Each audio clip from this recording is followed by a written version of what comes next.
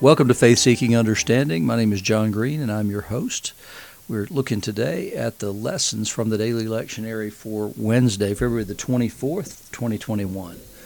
So you see the link to those below in the description box, and so you can read those, and I encourage you heartily to read those lessons, in fact, because this is not intended to be a replacement for actually actively being in the Word of God, because the reality is that I'm telling you the things that God's saying to me when I read these lessons.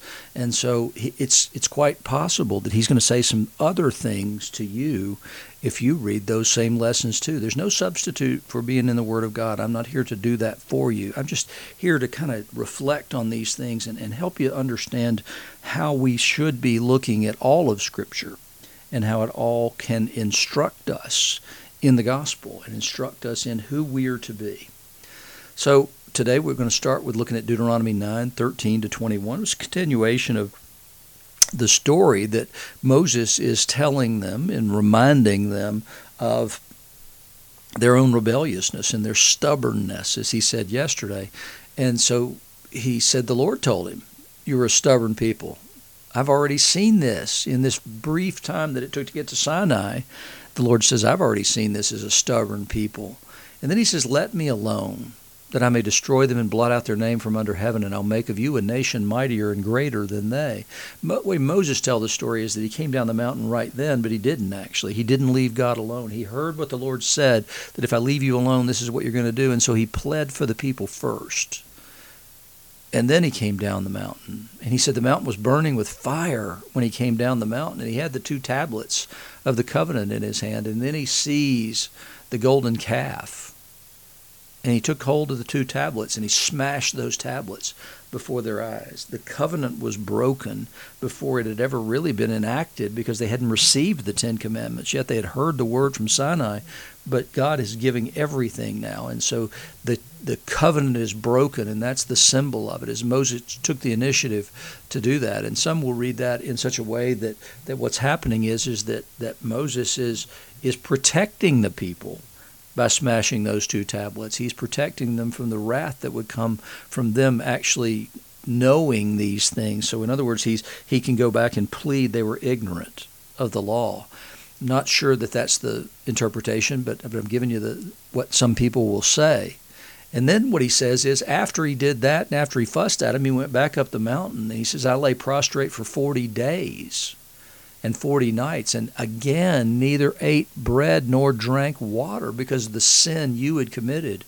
And so his pleading on behalf of them is so complete that he is going to fast, like we read in the Jonah passage from Ash Wednesday, that he's basically in sackcloth and ashes, prostrate before the Lord, begging for these people not to be destroyed, and not eating or drinking. And maybe it's a couple of days or whatever it is between these fasts, because he takes the 40 days and 40 nights to get the law. Then he comes back down and he smashes the tablets, and then he goes back up. Maybe it's the same day even.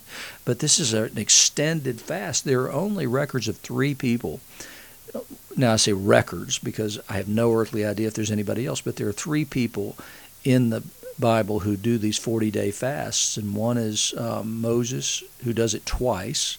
The other is Elijah, and then of course Jesus. And so there's a reason the 3 of them are on that mountain together. There's something unique about these 3, certainly, but again, the disciples had to learn that Jesus is greater than all of these. And so Moses goes and he pleads before the Lord. And he says not only was he going to destroy the people, he says the Lord was so angry with Aaron that he was ready to destroy him. And I prayed for Aaron, who's his brother, also at that time. Then I took the sinful thing, the calf that you'd made, and burned it with fire and crushed it, grinding it very small till it was fine as dust. And I threw the dust of it into the brook that ran down from the mountain. And he's trying to impress upon them the horror of that sin that day. Now remember that these people he's speaking to in large part are not the people who were there that day. He's speaking to a nation, and he's speaking to them as though they were the ones who were to blame for this, because we do stand in the shoes of those who came before us. And that's a good way to look at things. We need to remember where the church has done well and where the church has gone astray.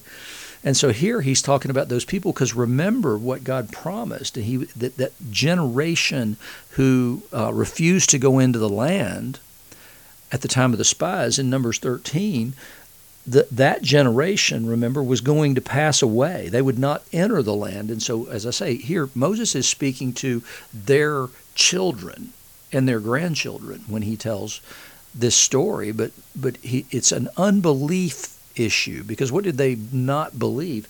They believed that this Moses who brought us up out of Egypt had died. We don't know what's become of him, and so they're creating a substitute.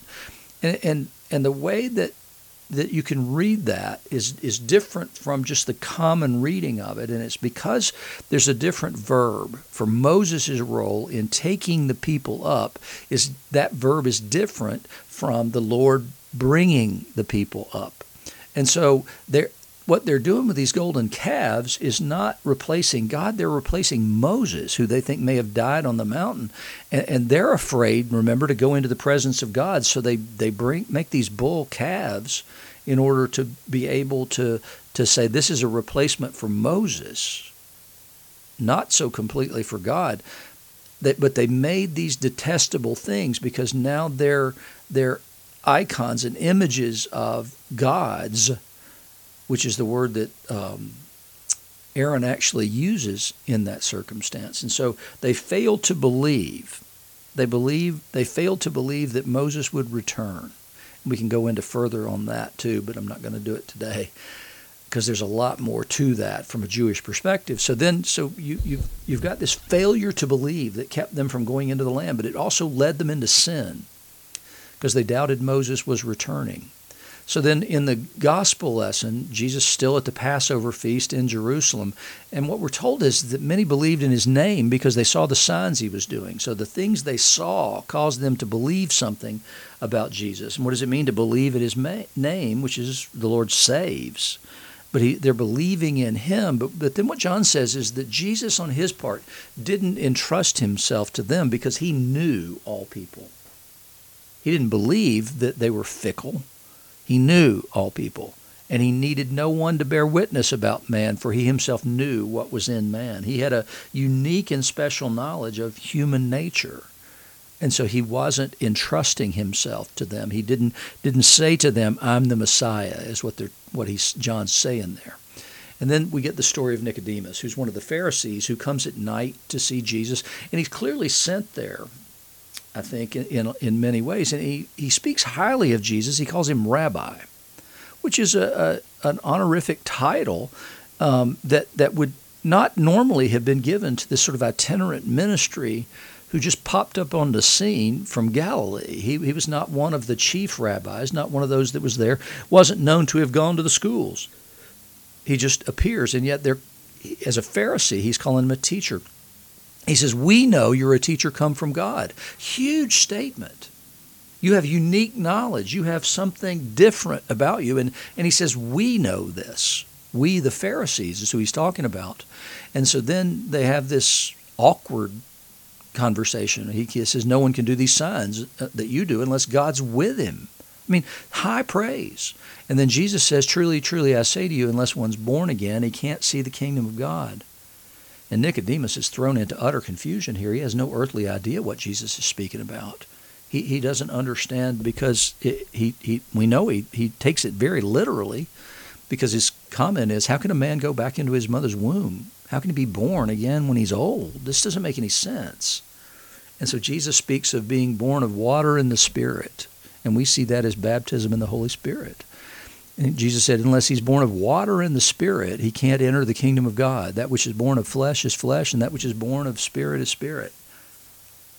And he never seemed to get it, because Nicodemus says, how can these things be? And which is roughly what Mary said when the angel told her that she would bring forth this child. She said, how can such things be, seeing that I'm a virgin? And Nicodemus is saying the same basic thing here. How can these things be? It doesn't make any sense. Physically, this doesn't, I don't resound with this. I don't even get what you're talking about.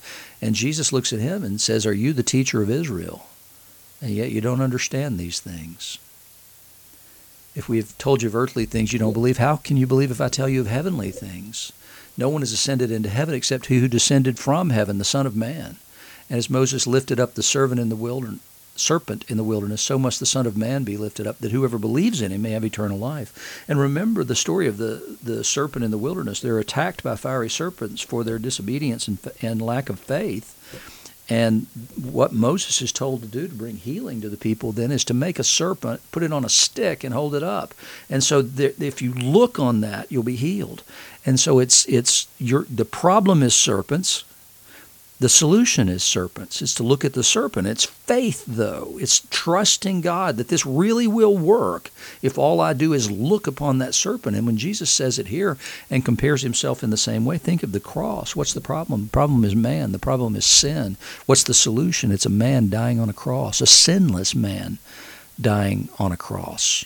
And we look and we're called to have faith. And in faith, he says, whoever believes in him may have eternal life. And so it's the same thing as the problem with the serpents and the problem of humanity for eternal life. You know, that they were saved briefly. They're all going to die from that death because of their belief that the solution God has given is the only solution, looking on this serpent, which seems like a ridiculous thing. It goes back to what Paul was saying on Sunday about this seems like folly. All I have to do is believe. And so this is what Jesus is saying is that it's similar to that. And you just got to think through what that implications are of that. And so now we go back to the Hebrews lesson to finish this up.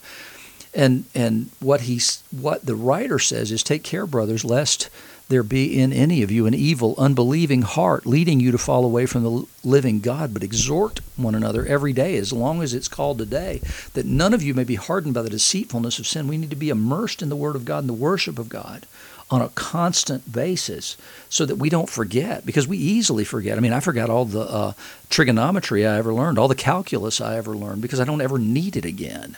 And so if we don't continue to be anchored in him through his word and through prayer and through worship, then we are going to forget. That's the honest truth. And the problem with COVID is that we're not able to do that right now. And so we're not immersing ourselves in the same way. And the writer goes on to say, we've come to share in Christ if indeed we hold our original confidence firm to the end. Never stop believing. Hold on to that. And the only way we can really do that is to remain in him, to abide in him, to stay in the word, to stay in the worship, and to stay in prayer. And at the end, he's talking about this same episode from that Deuteronomy passage is talking about, and he ends that with, so we see they were unable to enter because of disbelief. They were unable to enter the land and the rest God gives because of unbelief. And so we've got to remain anchored in our belief, and the way to do that is remain anchored in the Word of God, to remain anchored in the worship of God, and to remain anchored in the presence of God. Finish with a prayer. O Lord, you've dealt graciously with your servant according to your word. Teach me discernment and knowledge, for I've believed in your commandments.